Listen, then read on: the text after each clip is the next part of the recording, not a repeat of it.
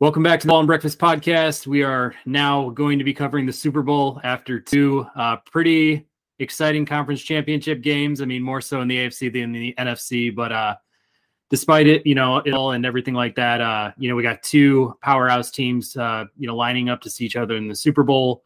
The Kansas City Chiefs, who have obviously, won a Super Bowl in their recent run, have experience there as well, versus the Eagles that, won it all in 2017, but now, return with a brand new quarterback and a much improved defense and a cast of weapons. So should be really exciting.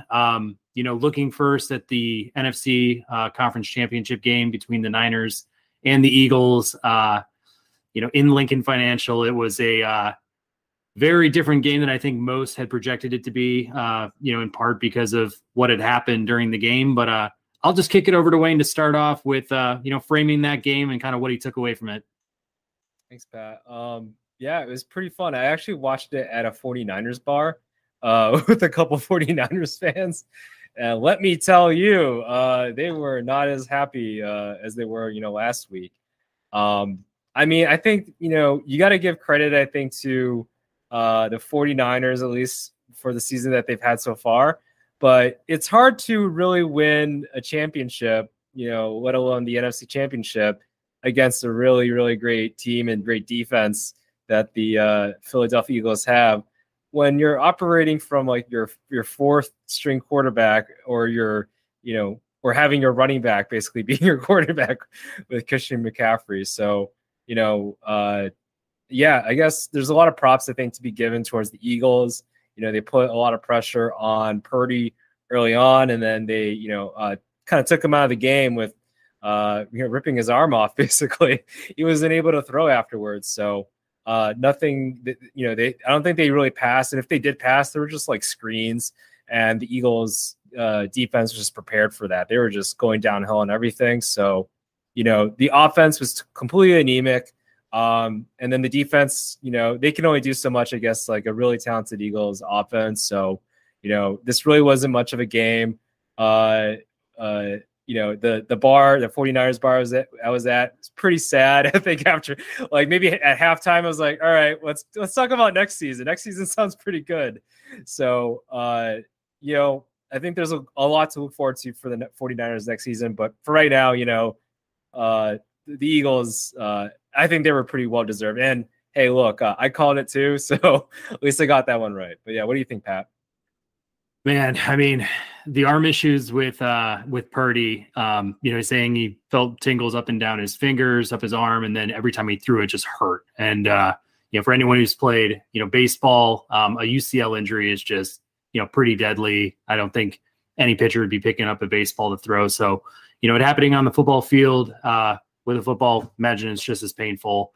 Not to mention with Josh Johnson, I mean, guys bounced around the league for a long time.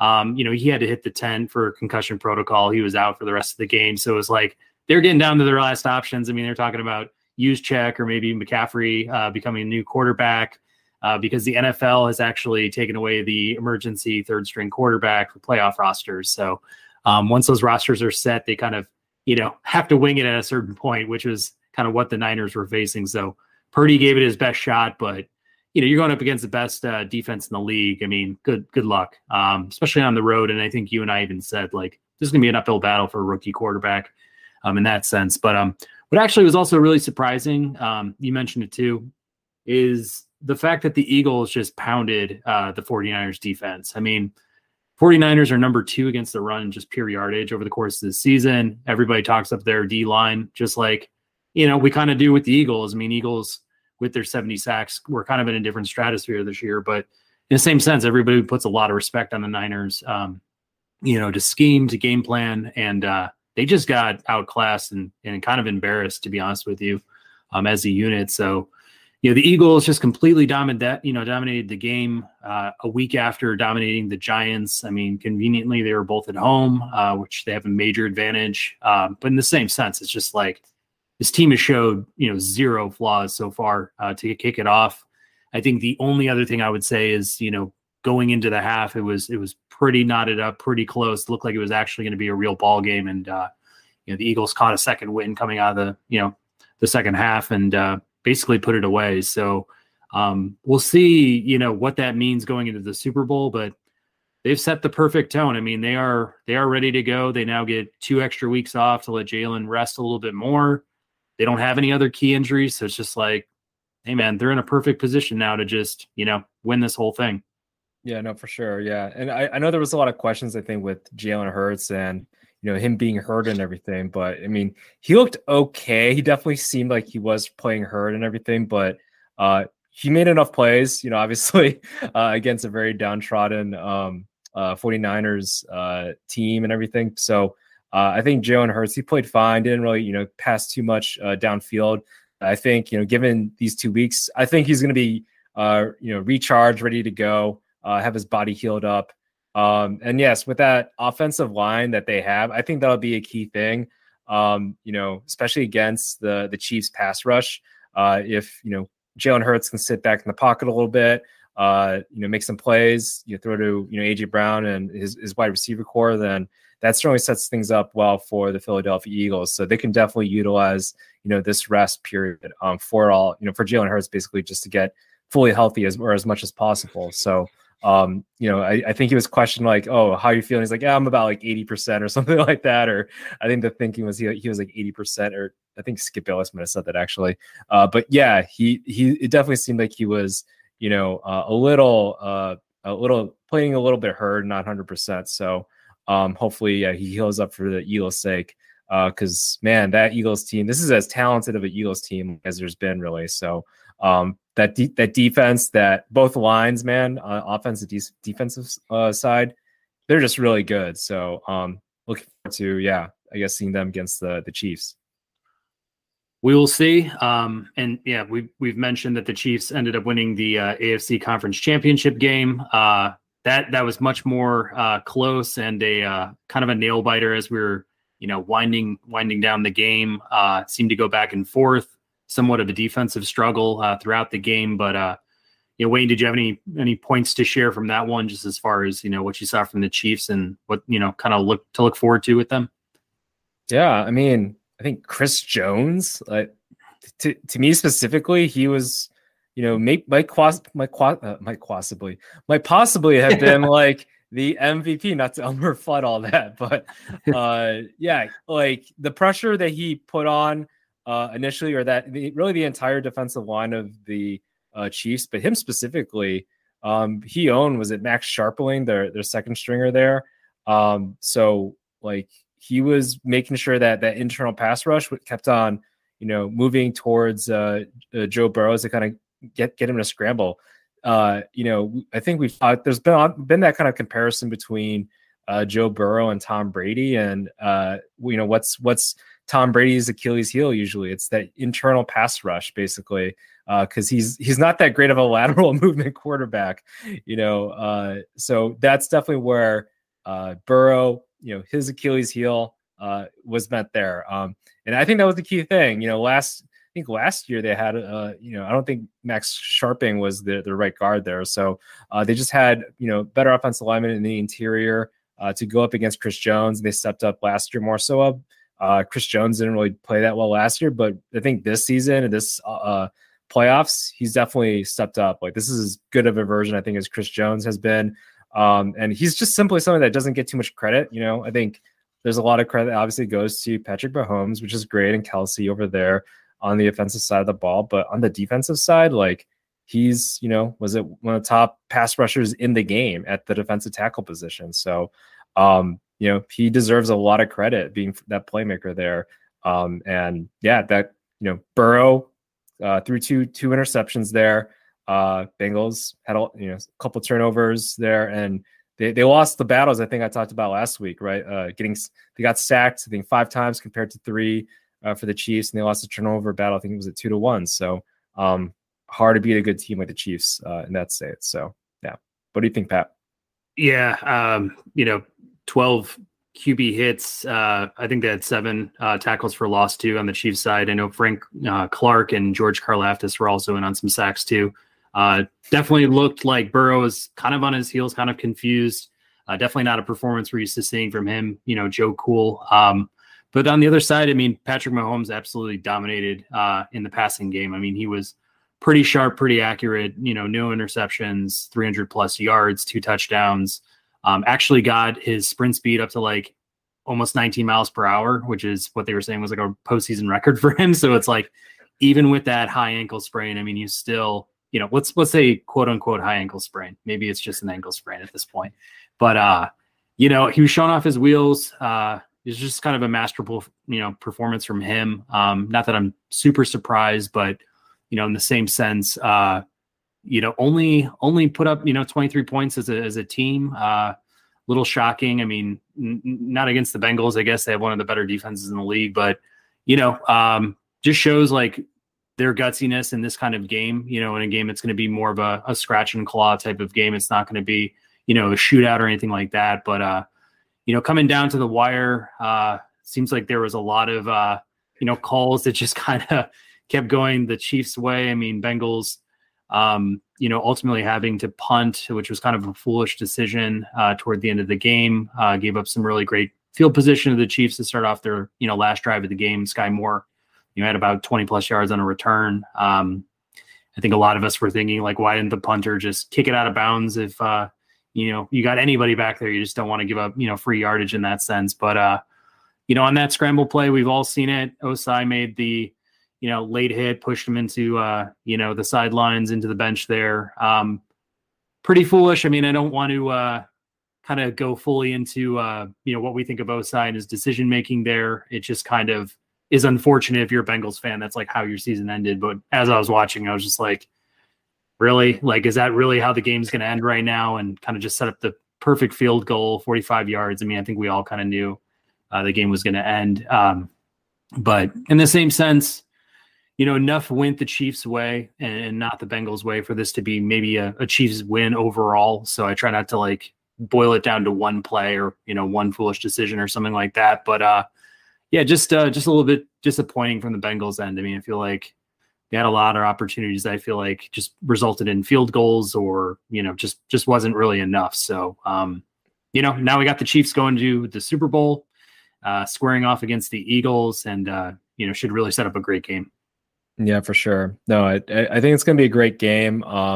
With the Chiefs, and the whole Asai thing, it's like, didn't the Bengals also cough up the ball a couple times, give up a bunch of sacks, like, and, Burrow had 2 minutes left. I think 2:20, 2:30 left, 2 timeouts. It's like, I know they were, kind of in their own territory, deep in their own territory, but they ought to have thought like, we are not going to give the ball back to Patrick Mahomes ever. And also, the refs too. So if that's the case, then it's like, you got to take ownership of what you can. And, Chris Jones made those plays, got a sack there. I think it was like 3rd and 8. And, that kind of really killed it for them.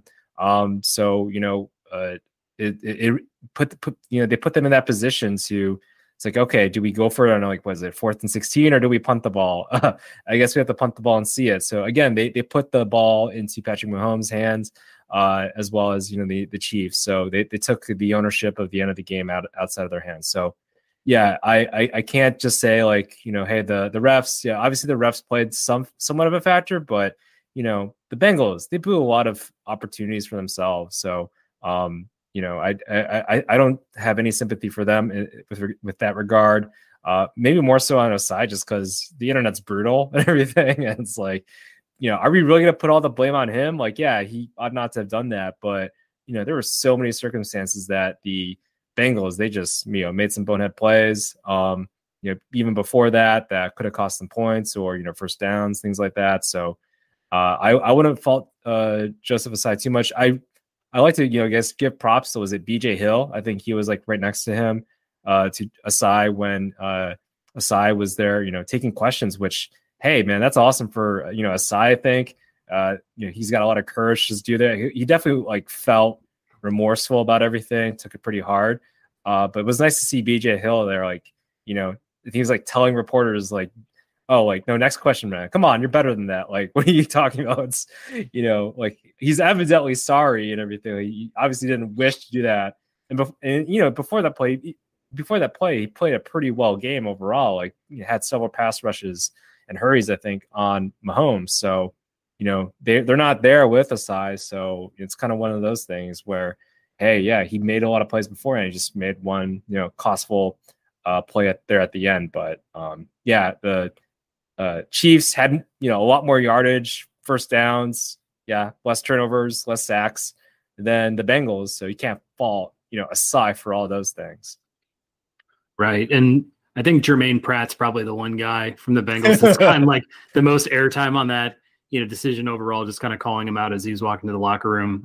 He's going to be a free agent, and a lot of executives and other podcasters are like, well, he's the one guy, you're not going to re-sign if you're the Bengals, just because, you don't want to have that tension in the locker room. You also want to have like a teammate who's just willing to kind of throw another under the bus, in one of those situations. So, hopefully karma stays on Pratt's side, but good luck with that. I'm just, just don't want to see somebody become the GOAT, for the loss, and everybody to kind of focus on. It brings back, Bartman, Buckner vibes. And it's just like, doesn't help the fan base cope with it. It doesn't help, the team move on. And, the Bengals are still in their window here. I mean, this is a tough loss, probably just like last year's Super Bowl, but they have an amazing core. I think Zach Taylor's a really good coach. I think that they can, cobble together a similar roster and give this one, another run next year.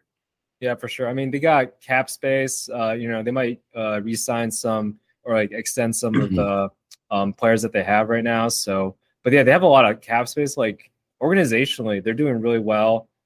So, and like Burrow said, like the championship window is whenever I'm here, right? So, as long as they have him, Chase, obviously a healthier, productive, talented line would definitely help. So, hopefully they could address some of that this offseason. But and then maybe get a new middle linebacker or some new linebackers there. I think, but obviously they are, I think, equipped for the future. I like their coaching staff. Their coaching staff's really good. It just so happened this game, Chris Jones, like I said, just owned the offensive line there. So, yeah. For sure. Well, with that, we set up the Super Bowl here, coming down in less than 2 weeks. It'll be in Glendale, Arizona. Philly will no longer be playing at home. Neither will the Chiefs. So they'll both be converted to a dome in nice conditions. But I guess on a neutral field, does that change anything for you, or, just kind of looking at this matchup, what are your initial thoughts? Yeah, no, that's a good question. Now, I think that, I don't know if it does necessarily anything with regards to how like the teams play, maybe. I mean, they're both really talented teams. If the Chiefs still had Tyreek Hill, like that maybe, but they honestly don't have those burners, the Chiefs. I don't think they have those burners really. I know they have like Hardman, but he's no Tyreek Hill. So, I think this actually does a little favors, I guess, towards, maybe the Eagles a little bit. That defense, I think, against the offensive line of the Chiefs. I think the Chiefs, like the offensive line was, I think, ranked like number 1 or number top 3, right? And then so were the Eagles' offensive line. So, again, it really shows how good a great offensive line can take you. Bears fans, let's get some of that up. Tune in next week for some of that. But yeah, no, like I really like how both teams I think are coming into this game. Right, the Eagles. They're going against a team that they have their 4th, 5th string quarterback, but they took care of business and they made a very decisive win. And they're going to have a well-rested, Jalen Hurts. So I'm looking forward to all that. I think it'll be a great matchup. I think of both lines. I talked about Chris Jones having like a great game, and the Chiefs had I think they're like top 3. They might be number 3. I think in terms of sacks overall. So great pass rush there. Their rookies, the Chiefs rookies, they actually made a lot of plays. I think 2 of them got interceptions this past game too. So it's like, a lot of young talent on the Chiefs defense, but they all made plays. And I think that's what's the important part for them. So I don't know. I think this is going to be a great matchup. It's hard to, I guess, pick against the Eagles. Actually, that's where I'm at.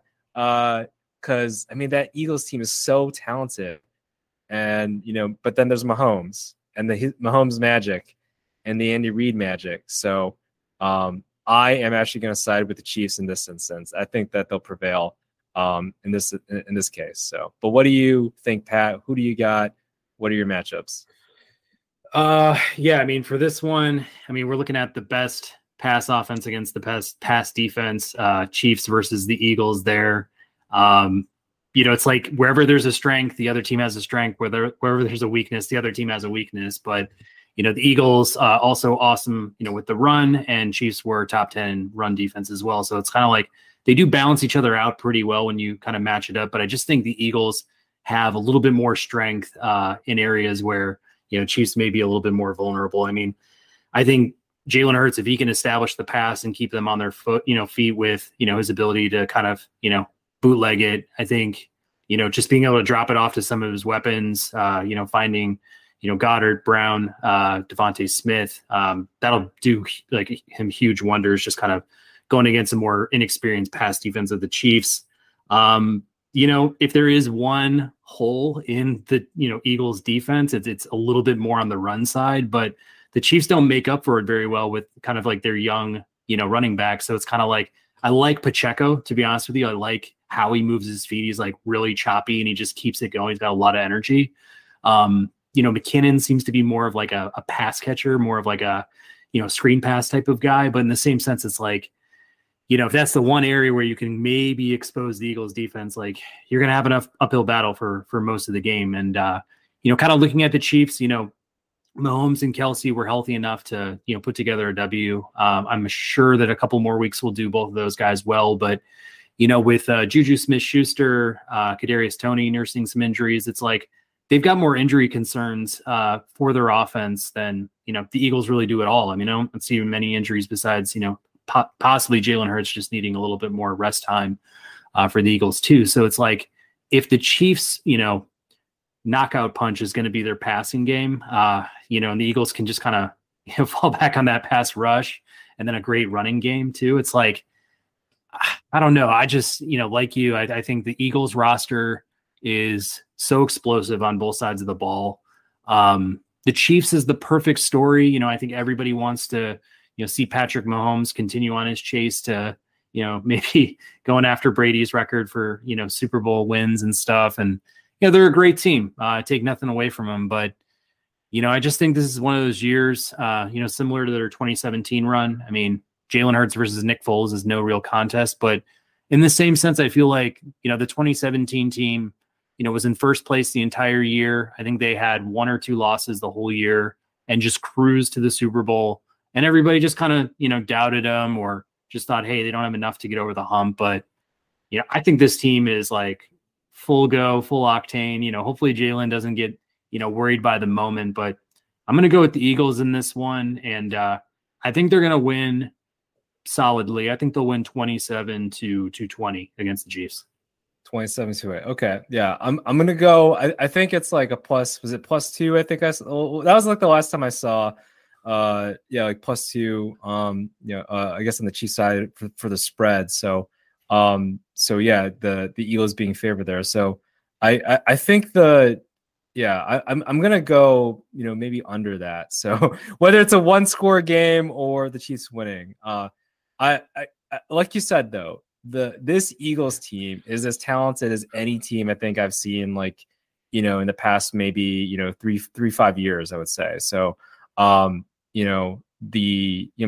the Rams, like, I don't know, again with Stafford, that was a really damn talented team, having the top wide receiver and then having that defense for Von Miller and Donald and Jalen Ramsey and all, even like a Eric Weddle coming out of retirement. So that definitely was a talented team for sure. But from the offensive line standpoint to the quarterback to the wide receivers to where they're at in their careers, like, this is a really talented team, I think, for the Eagles, and they're all playing like, lights out right now. So I get that. I'm just going to go the irrational pick here because I've been watching too many YouTube channel videos of the Chiefs, and they have a great YouTube channel. So I'm going to give them the props there. And that's all I'm blinded on, as opposed to looking at the actual talents. So Yeah. Yeah, and that's fine. I think that, sometimes we do analysis to a point of paralysis. It's like you just kind of, you know, you go through all the numbers, all the, this should, overcome that in a lot of situations. And I do think like Mahomes having that experience is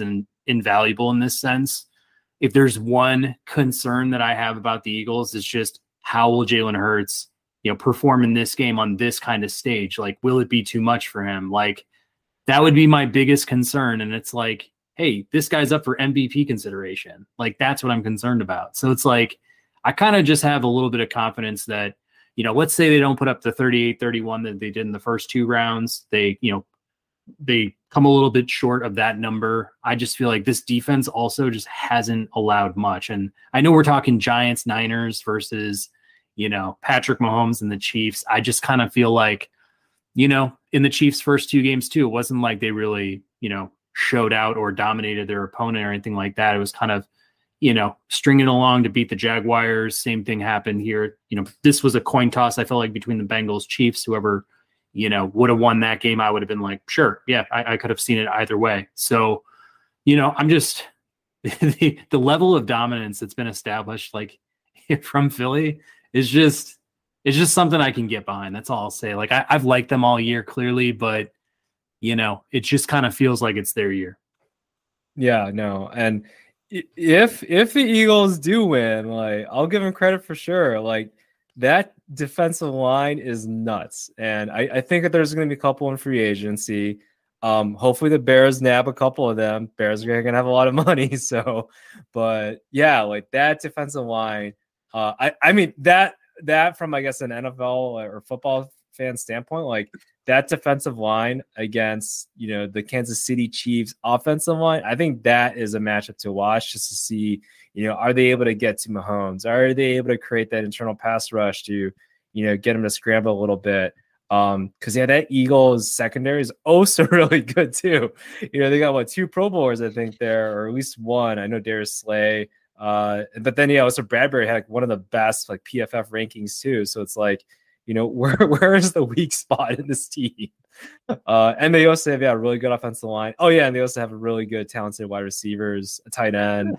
So I'm really talking myself out of like this Chiefs thing, I feel like. So no, it's that crazy, right? Because like you go through the whole roster, just the way they've performed, like the losses they had at the end of the year this year were because Hurts wasn't playing. It's just like, this is seriously like almost a perfect team. Like, and I just, the vibes of that D line just remind me of like the New York Giants, overcoming the Patriots. Like that's going to be stifling. I don't know if, Mahomes can kick it up to 18 miles per hour on his feet. Like he's probably going to need to, or, early and often, but, we'll just have to see like where this one lands. But I'm certain this is going to be a pretty competitive, fun football game to watch.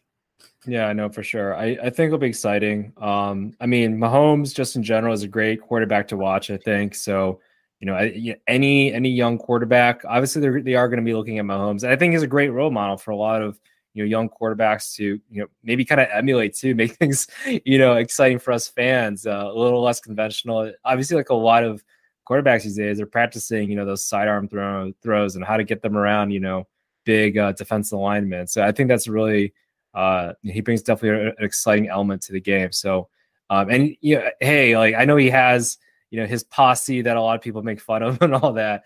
But if we're analyzing just him as an individual, he seems like a pretty good guy overall. So, and yeah, I think he's definitely somebody to root for, for the Chiefs, or makes it easier to root for the Chiefs there. I think them and Kelsey, like. It'll definitely by the when everything's said and done, it'll be interesting to see like how that stacks up against like maybe Tom Brady and Gronkowski, but obviously they got a couple of Super Bowls there, I think, to chip away for. So, but yeah, for sure. Yeah, I mean, one other plug I was going to make for this game is this is the first time 2 African American quarterbacks are squaring off in the Super Bowl. Jalen Hurts becomes the 4th African American quarterback to be in the Super Bowl with Mahomes, Russell Wilson, and Doug Williams. So it's kind of just interesting to see. I mean, I think a lot of the critiques that have been thrown on Lamar Jackson for just being able to win big playoff games, kind of going into free agency, what will be his price tag. Same thing will apply to Jalen Hurts and his style of quarterback play. So, I just think for a lot of the quarterbacks that play like that in today's game and have played like that, I mean, I think this is like, if Hurts happens to win, I mean, that kind of validates, other quarterbacks who bring that approach to the game versus a more pure passer like a Patrick Mahomes who, is nearing the top of the food chain all time as well as he continues to, build a career for himself. But just kind of cool to acknowledge like this will be the first time that ever happens. Yeah, no, that's a great point. And I guess, I was thinking about Lamar because he's like one of my favorite players there. But it's like, yeah, if you get him a wide receiver and then a couple wide receivers and then also like a scheme, and this is definitely where, I know a lot of Ravens fans are like, Greg Roman, you got to be more exotic with like, your passing offense here. So that certainly is where, if the Ravens are to continue with Lamar Jackson, right? I think that's where they're headed, right? Is to keep Lamar. I think Harbaugh's come out and said like, yeah, we'd like to get a deal done and everything. So I think that's where they're going. Is just, hey, let's keep Lamar with the Ravens, but then let's get an offensive coordinator in there. I don't know who the names are. They're speculating out there. Whether it's like a Leftwich or somebody that actually has, a passing background and knows the quarterback play a little bit, not just like, all right, let's just, get a bunch of fullbacks and tight ends in there and just play smash mouth football, which, hey, has its, benefits here and there, especially with a running quarterback, but that can't be all your offensive play calling. So, and he's young enough too, Lamar. And then there's, still other, obviously a lot of great quarterbacks who are African-American, that are still young and really, have a lot of bright future. Justin Fields, for sure. I guess we can put in Kyler Murray in there. So, some quarterbacks that obviously have, can be contenders or are playing for contending teams. And I think the NFL, there's a bright future ahead for them. No doubt. Did you have any other thoughts this game or football otherwise? I guess just one more thing on that is just like, I guess kudos to DeMeco Ryans. He got the head coaching position for the Houston Texans. It seems like a great hire overall. I hope to keep him more than just one season for the sake of, whoever they draft at quarterback, and then, for the fans' sake. So, but he seemed very deserving. I do remember him as a player. I actually really enjoyed watching him. I think it was like a middle linebacker for the Texans, went to a couple Pro Bowls there. So, I think that's a great hire. We'll see what happens if he can turn them into winners there. So. Yeah, I mean, all jokes aside, it's good to see that they're hiring based on merit. The guy was easily one of the best defensive coordinators over the last few years, I would say, and just, on the rise, former Texan. He is their third African-American head coach in a row. So hopefully, at least for the Houston Texans, from like a PR standpoint, they could at least say like, look, the previous two had really poor records. They weren't really, guys we had faith in to kind of carry the torch year after year. We're making this change, but again, like we're kind of staying, true to, what we're going after, what we're looking for. And we kind of feel like we're hiring based on who we think's the best fit at the time. And obviously this is a huge topic. If we look at Steve Wilkes and that whole situation in Carolina where they picked Frank Reich over him, and, there's everything that's happened with Brian Flores and, his situation in Miami and kind of a lot of African-Americans, other minorities that have gone for these, head coaching vacancies and felt like, these interviews were fake and not, truly genuine. There could be, and obviously is like a ton of that. I think there's no question there is, but in any case, I'm just glad to see that he's getting the job. This doesn't feel like something that was just handed out because they had to, meet a quota. It's like, no, they picked DeMeco Ryans because, he looks like, a top coach on the rise, and hey, let's give him his first crack at being a head coach for our organization. Yeah. And I guess it's like my thinking is like, I understand that not always the best, players are always the best coaches and all that. Right. But, why is it always like somebody's white friend from college or something like that has absolutely no football background? Like I was the water boy. Like, do all these players suck at coaching? Like that's just what blows my mind. Obviously, like DeMeco Ryan, like he was an all-pro, former player, and everything like that. I understand, like, yeah, maybe he's not. He might not be the best teacher, but evidently he is. Being a coach and having very successful track records. But this is just where it doesn't make sense to me. Like, how are these scrubs from like Holy Cross or whatever coming in and just be like, oh yeah, I'll be a coach or whatever, and they just get the jobs that way, as opposed to somebody that works their ass off. Maybe is like the third defensive lineman for like a state Alabama team, kind of is much more of a tweener rather than like a somebody that's just highly physically gifted and such, right?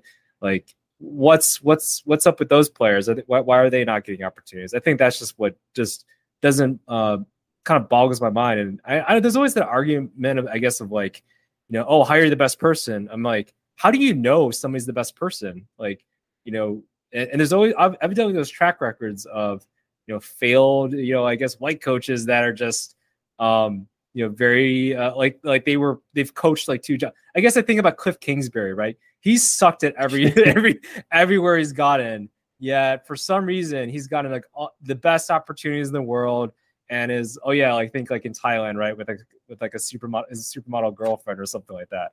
So like, what is he got? What charisma? Like, can he cook? Like, I don't know what's his whole deal. But how does he get all these opportunities? Yeah, we second guess Steve Wilkes. We second guess Eric Bieniemy. We second guess all these coaches, African American coaches with a resume. Yet we give this fucker like the keys to the city. That's just what boggles my mind. So yeah. I mean, for Cliff Kingsbury specifically, I mean, to just have coaching relationships with two, phenomenal quarterbacks, those kind of situations, kind of fell in his lap after he, had been a Patriot, had found his way into the college ranks as a coach, and then kind of, again, just kind of stumbled. I don't want to, he found his way into having two great relationships with two gifted quarterbacks. And, the whole Arizona situation, it's like rearing its ugly head now, because it's like you've done nothing as a franchise but try to appease your star quarterback. And it really just reeks of like desperation and insecurity from that organization to just kind of like bend over to anything Kyler, Murray asked them to. And to this point, they truly have. And, with their next coaching hire, it'll be, really telling just to see like, hey, what direction are they going? Are they trying to establish like the best possible football team they can? Or are they still nervous that Kyler is going to be upset and, not stay long-term? And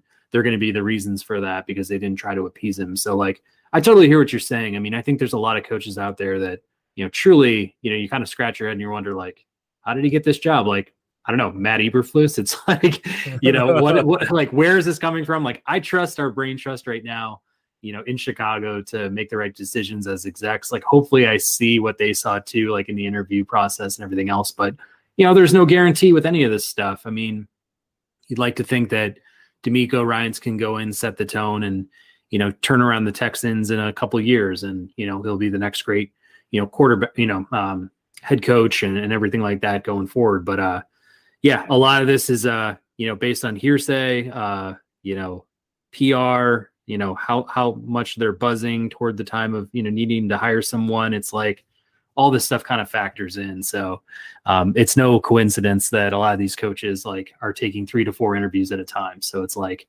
it all seems kind of funny, but the ones that stick are really the ones that are, truly special. Yeah, for sure. But yeah. And I like how you, I guess, brought up like relationships. I think that's like a lot of it. It's just, a lot of, I guess, these coaches that come out of nowhere, like they just have really good connections. And, a lot of coaches can just, coaches that have been in place, right, for years or decades that are well connected. They just know a lot of other people. And, I guess they just happen to be, white and everything. And I think that's just like, yeah, where the big, I guess, divide is. And I think there's been like some talk about, getting more like African-American up and coming coaches more involved in like meetings and networking events, things like that with the NFL, which I think that's much more of the right direction, right? How do you know these people? Well, they said they, so-and-so and so-and-so that I met at some networking event, or they worked with somebody at college, things like that. It just seems like, yeah, people need to get out of their, country club lifestyle and like venture out, see what the world's like. So, I don't know. Yeah, I think that way, or that direction is definitely the way to go. Because, I think regards to the coaching position and sports, getting in sports in general, a lot of it is just relationships, and that's just kind of how you advance, making sure you're cozying up with the right people and stuff like that. So for sure. Yeah. Go ahead. And it doesn't help that 30 plus owners are white too. So as gifted or as smart or as great of a play caller that some of these coaches can be, African American, other minority groups, white, it's like at the end of the day, it's who the owner is most comfortable with. And like you're saying, building those relationships may be a little bit tougher if you're trying to, bridge race and all those divides and such.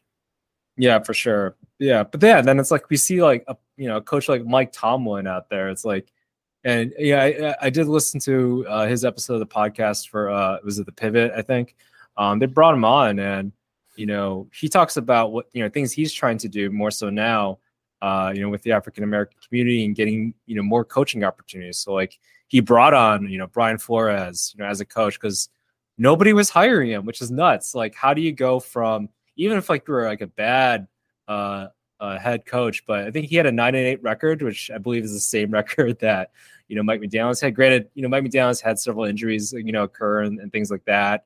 But still, it's like, Brian Flores had a 9-8 record. I think that was ahead of what a lot of people were predicting for the Dolphins. Like, how does he not get any calls? Like, that just boggles my mind. So, that's stuff where I appreciate someone like Mike Tomlin, who's been in the game, been with the Steelers, has, I think he's had like one losing season, or like one under 500 season, or out of like what, a decade plus with the Steelers. So, that's just, I think, there's a lot to be said about that. But then it's like, yeah, we had the Tony Dungy's of the world, the Lovie Smiths, like, Lovie Smith with the Bears. I should maybe more articulate there.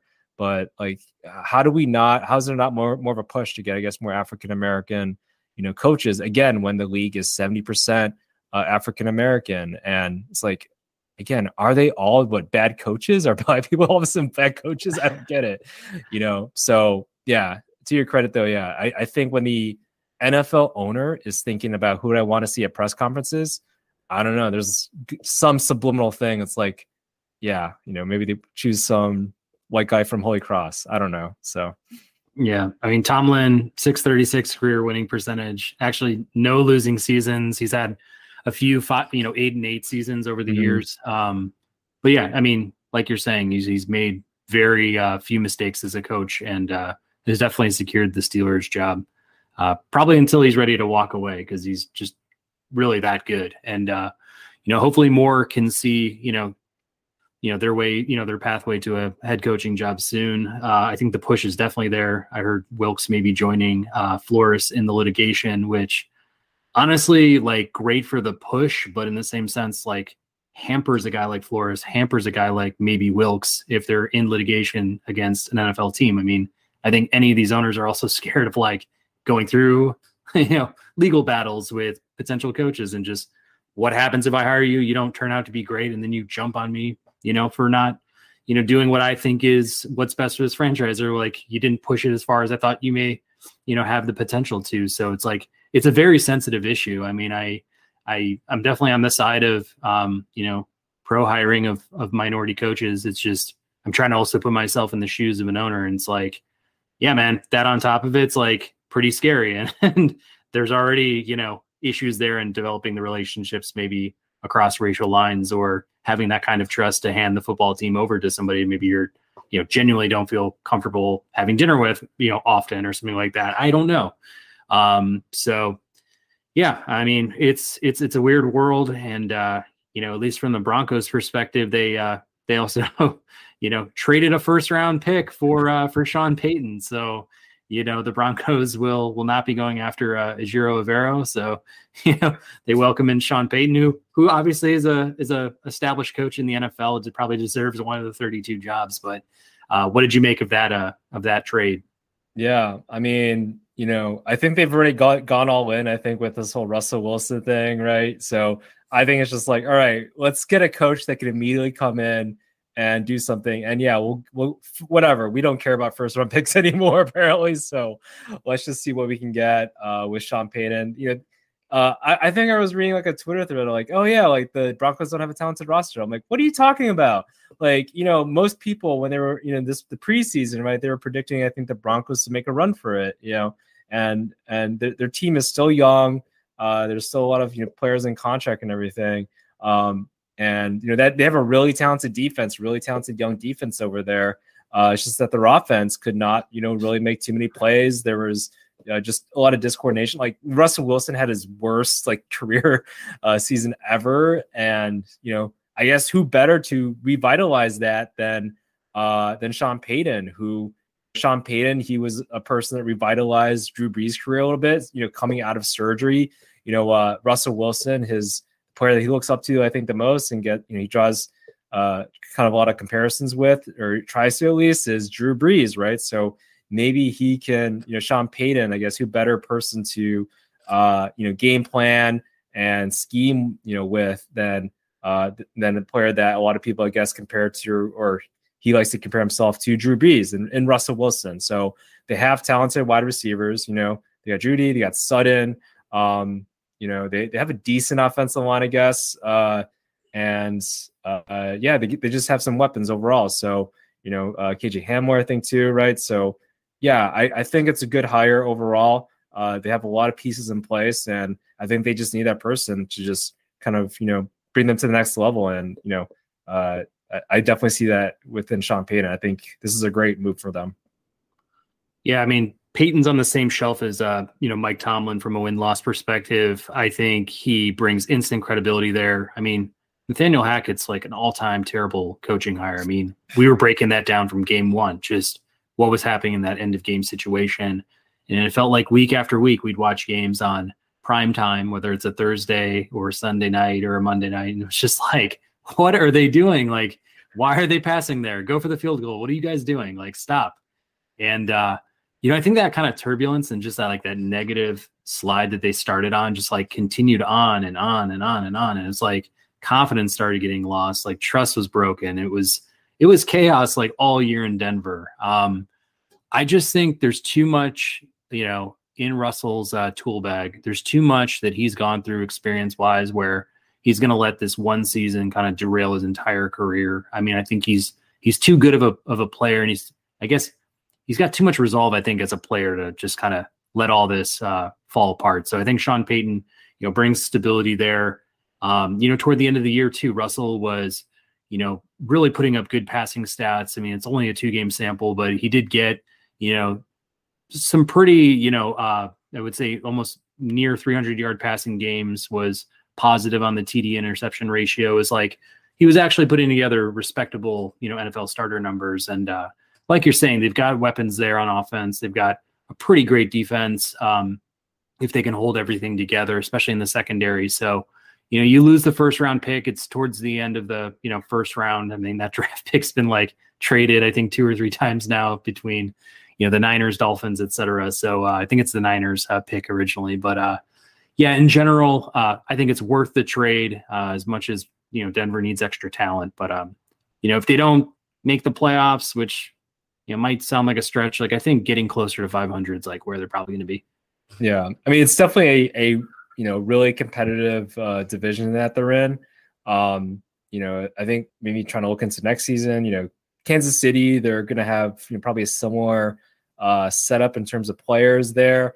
I think similar situation too with the Chargers. Raiders, who knows, but it's always been a fun situation, I think, with them. So, if they want to be competitive, for the next couple of years, with Russell Wilson, kind of capitalizing on their window, then yeah, they need to act now. And I think that's what they were thinking about with getting Sean Payton. So yeah, there is a sense of urgency. Russell Wilson's only, I think, is 34 now or something like that. So he's only probably got a couple years, solid years left in him. And then, before he, potentially, I don't think he's going to be Tom Brady. So yeah, he was only got a couple years left in him. It takes up a lot of cap space and everything. So yeah, I think the time is to act. The time to act is now. So yeah, good move from the Broncos. For sure. And hopefully Javonte Williams, recovers and gets back from his injury, because I have a lot of, just faith in him being, one of the top backs in our league going forward. And, that was a huge downer for them as a team this year. And just personally, I want to see him progress, and I want to see, what his upside could possibly be. So with that, we covered the Super Bowl, some new coaching hires, but I guess we'll move on to our final thoughts. Wayne, do you have anything to pitch today? Sure. I think my request is to have better Super Bowl commercials this year. We've been blessed, I think, with, was it Puppy Monkey Baby in the past, with random companies CEO singing or something like that, or random B-list celebrities trying to get a quick paycheck and pitching certain items that they don't care about. But I feel like, though, we just need better ones. And I think we're at a time, this definitely happens where the Super Bowl is kind of like a national holiday. I feel like it's going to be a good time. Yeah, there's definitely been, I think, some maybe negative news, kind of start the year a little bit. So I feel like we need some good vibes from some Super Bowl commercials. I actually don't mind like having a QR code to look at or to scan or whatever that floats around like Coinbase did. I think it was maybe last year on that. I don't mind that. I just want to watch good football and mindlessly take in some commercials that give me a little bit of a smile. So I say all that with that, and then I guess, Pat, what are maybe some of your happiest Super Bowl commercials that you recall? Damn, man. Well, you definitely put me on the spot. I didn't come prepared. Shame on me. But I will say, versus commercials, like just picking specific ones, I always feel like Doritos and Mountain Dew just like go the extra mile in terms of just consistently putting out good stuff. Damn it, I can't even give you like one solid example, but I just know those companies overall. I feel like year in, year out, I feel like they have, witty, fresh content. It just kind of strikes at the heart of the audience, and always gives like some pretty good laughs. But Wayne, if you could please pick me up on this one and just share maybe one Doritos or Mountain Dew commercial that I may be, pointing to, I'd be gratefully, appreciative. Yeah, I don't know about Doritos or whatever, but I will say I think my favorite commercial was Snickers. At least that brought a smile to my face. I'd say Snickers usually produces some decent ones. There's the one with the late great Betty White now, passed away, 99 years old, a couple weeks from 100th birthday party, RIP. But yeah, she was kind of playing like pickup football, was like covered in mud and everything, was like talking trash. But yeah, like people were calling her up because she was playing, or he, I guess in this sense, it was a dude that was playing like I guess Betty White, if Betty White were to playing football, because he didn't eat a Snicker, he was hungry. So, and then his girlfriend or wife gave him a Snicker, and then he's like, oh, okay, I'm better now. So that brought joy. I think I really appreciate that. Also looking at Betty White, it's like, Betty White brought on so many laughs. So, but yeah, I definitely hold that commercial near and dear to my heart, I would say. I do. Yeah. I like those personality change ups, and they have the Snickers and they, come back to real life and stuff. While you were talking, I was cheating by looking at my phone and finding one of the commercials that I could point to from Doritos, but essentially like there's a guy who's, coming to pick up this kid's mom for a date, and the kid is like, copping some attitude and stuff. And the guy's like looking over, and the kid has like Doritos or whatever. And I think he like snatches the bag of Doritos or asks him for some Doritos. And the kid goes, stay away from my mom and my Doritos. And like, it's just like a really, snappy kid on the commercial or whatever. But yeah, in general, yeah, we'll see. I always tend to like the humor out of these commercials. I mean, I want something like witty, funny in 30 seconds. I don't really care for anything like dramatic or serious or anything like that too, or informational, because I'm not listening. I'm just having a good time with friends, like waiting for the football to come back on the screen. But if there's a funny commercial, like I'll definitely stop and have a laugh for that. Yeah, for sure. Yeah. Well, yeah. Some people watch the commercials. Some people watch the football, but then obviously some people want to see the halftime show. I know Riri, I believe, is performing. I think they'll probably have somebody else perform as well. That's usually what they do. But yeah, I know some people will refer to as, I guess, the Rihanna concert that also has football. So for sure. I guess for my final thought, going back to our favorite food topic, it's my wife's birthday this weekend. So happy birthday to my wife. We'll be going out to dinner in DC. This restaurant we're going to is I don't believe they have a Michelin star, but they're like in the top 12 ranked restaurants for DC. It's an $85 basically like a taster menu. Like you pick meat, and I think they've got like sirloin steak, duck, or rotisserie chicken, and then the chef like comes out with a bunch of different sides, and I think like a starter, a dessert, and everything like that. So should be a fun night out on the town. Not sure if I have any direct questions for you in this one, but the place is called the Duck and the Peach. But I guess Chicago bound, are there any restaurants that are on your hit list right now? Any things that stand out to you as like your next stop from like maybe a more fine dining perspective? Or if you've been somewhere recently, can you share like a name or two of restaurants you've been to in the last month or so? Yeah, it is restaurant week here in Chicago. I did go to Duck Duck Goat, which is the Stephanie Izzard restaurant. The famed chef of Girl on the Go, One Top Chef. Yeah, Duck Duck Goat is interesting because it's Chinese, like fusion and everything. And I know there's a thing oftentimes within the Asian community. It's like, why are we paying $10 for egg rolls or something like that, right? So, or yeah, when we can go to a place in Chinatown, get like more of that authentic style for just a couple bucks, right? So, but I went there I think last week at Duck Duck Goat. They had like some shrimp toast actually with like some peppers and everything. It was actually pretty damn good. They also had, I think it was like some green beans with like it was like a spicy sauce, like Szechuan of some sort. But yeah, that, and I think we also had some pork bows and some dumplings too, some steamed dumplings with it might have been like a pork belly, or I think it was a short rib, some sort of short rib with bone marrow inside. So that was pretty damn good, I would say.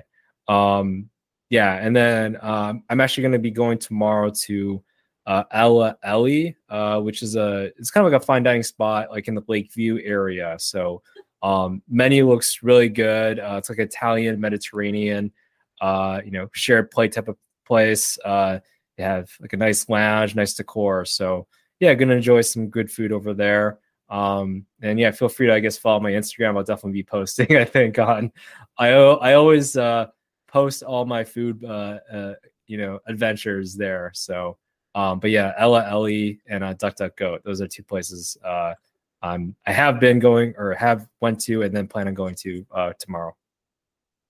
Yeah, it sounds pretty good. Yeah, I remember Stephanie from Top Chef. I actually went to Edward Lee's spot, Succotash, a few weeks ago here in DC. Kind of a Southern style, elevated brunch dinner menu that they have. We went for brunch, good drinks too. But it's like, I don't know. I mean, not everything always hits with fine dining places, but consistently like 80%, 90% of it's good. And it usually exposes me to just meats that I normally wouldn't try, or vegetable combinations that otherwise I would probably overlook on a menu or something if I was just going out to, more of your standard sit down, or, whatever type of, specialty restaurant you could be, kind of diving into. So I always like the, the prepared courses too. Like if you can just come out and give me like 3 to 5, maybe more courses, like in a line, and just surprise me. I'm like, cool. Just tell me what it is. I'll take a look on the menu, see what the ingredients are. And like, I think it's fun to just kind of play around, and it like definitely inspires like home cooking too. Cause it's like some of this stuff, while it seems like, oh, like how the hell am I ever going to, pull this off? Like some of the stuff, maybe it's not to the same level at home, but you can accomplish a lot with, vinegar or things that you otherwise like wouldn't just pick up and like try to dabble with and stuff. Like I think there's, some interesting flavor combos you can put together at home. That's, nice to get that exposure of when you're out at the restaurant. Yeah, it basically makes you want to like buy like a food processor or like as a dude, right? It's like, oh, I can make a puree. Like this is amazing. I could go, have a fine dining experience. All I need to do is just make a puree of something, combine it with like a gamey meat, which we talked about, last week and all. And hey, you get like a fine dining experience basically at home. So yeah, I definitely like, to dine out a little bit. Especially in a city like Chicago, there's just so many options, and yeah, just to play around. I feel like with food, if it tastes good, it feels good, you have nice vibe. That definitely is, I think, where a lot of these more fine dining restaurants go to. But yeah, and yeah, like last week, I know we talked about the menu and everything too. Yeah, like it's such a good movie. I definitely think it kind of touches point, with regards to fine dining and how it has impacted culture, I think, for better or for worse. So yeah. For sure. Well, these are the football guys bringing you fine dining too. I dare say you won't find another podcast out there covering sports that will also take you inside a Michelin star restaurant and break it down. So I will definitely enjoy my meal this weekend. Wayne, I'm sure you've got some adventures there too on the eating front. But yeah, I guess with that, this episode is a wrap. And we'll catch you next time.